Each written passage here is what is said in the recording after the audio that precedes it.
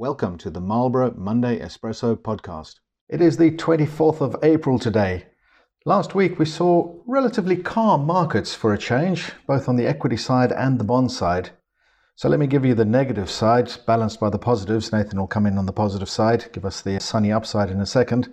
The negative side is the fact that expectations for rate cuts later on this year are declining. So this is a situation where good news is bad news. So the easing of the bank stresses has led to a situation where the need for significant rate cuts in the very near future are coming down. Also, though, we have had a little bit of economic data that's been a bit mixed. Some of the inflation figures, there's been some mixed feeling about that. And so, as I say, the expectations for further rate cuts this year coming down. And that's hampering the market's expectations for future growth. As I said, though, Nathan's got the sunny upside. What was the positive picture last week? Well, let's start with company earnings. So far about 88 companies have reported, and generally those companies are surprising to the upside, so delivering results which are better than expected. The interesting piece is if we focus in on some of the regional banks, because a lot of people have been concerned about regional banks because of the collapse of SVB. We've seen some outflows from some of these regional banks because depositors are uninsured. But there was a company called Western Alliance Bank Corporation. They reported their earnings last week and the stock was up 24% because they've come out and told the market that they're seeing withdrawals stabilizing. And actually in the 2 weeks towards the end of the March, they actually saw some inflows to taking some deposits. So that's gone a long way to kind of alleviate the concerns in the market that there's a problem within the regional banks within the US. Looking further than the banks though, so broadly 76% of the companies that have reported have delivered ahead of expectations, and the amount that they're beating the forecasts by has also been ahead of expectations. Perhaps what's good news is that they're doing it because they're improving their margins, not because of revenues. Yeah, so generally what we're seeing at the moment is companies are cutting their costs, so they're taking down some of their fixed costs, so whether that's, leasing a cheaper building or reducing some workforce. And it does mean that these companies will be leaner coming out the other side of this downturn or potential downturn or slowdown in markets, because they'll have a lower cost base and therefore they'll be more productive on the other side of that. And the market knows that and obviously likes that fact as well.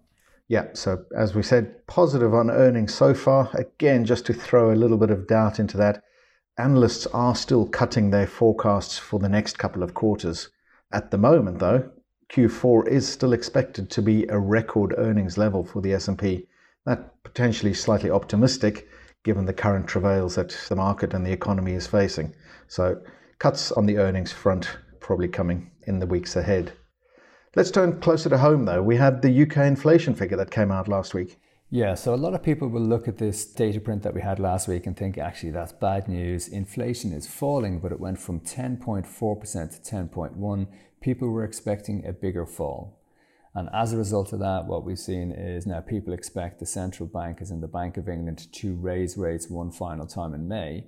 But what we did is we dug into the inflation numbers a little bit deeper just to try to understand what to expect going forward. The interesting piece that we came across was if you look at the inflation reading between March and April of 2022, we saw one of the biggest jumps in the inflation reading since the data started to be compiled.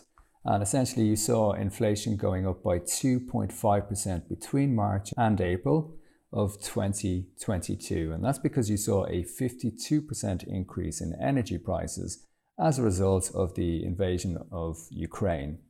Now, the interesting piece is that we don't expect something similar to happen in next month's reading, and that'll be a year on from that data print. So all else equal, you should expect inflation to fall substantially from that 10.1%, likely down to about 7 to 8%. The Bank of England knows that, and that's why they're fairly relaxed about inflation. So we do have the central bank meetings coming up. Next week sees the US Fed meeting, and we'll see what comes of that. Probably, the market's still expecting one final interest rate hike of 25 basis points, 0.25%. And then, as I said at the start, cuts coming later in the year. For the week ahead, though, we've got the US Q1 GDP, market expecting fairly healthy 2%. And we've also got Euro GDP coming out. But then, as we've spoken about, we've got earnings season. Yeah, so the focus here will actually be on the tech companies. Interesting points.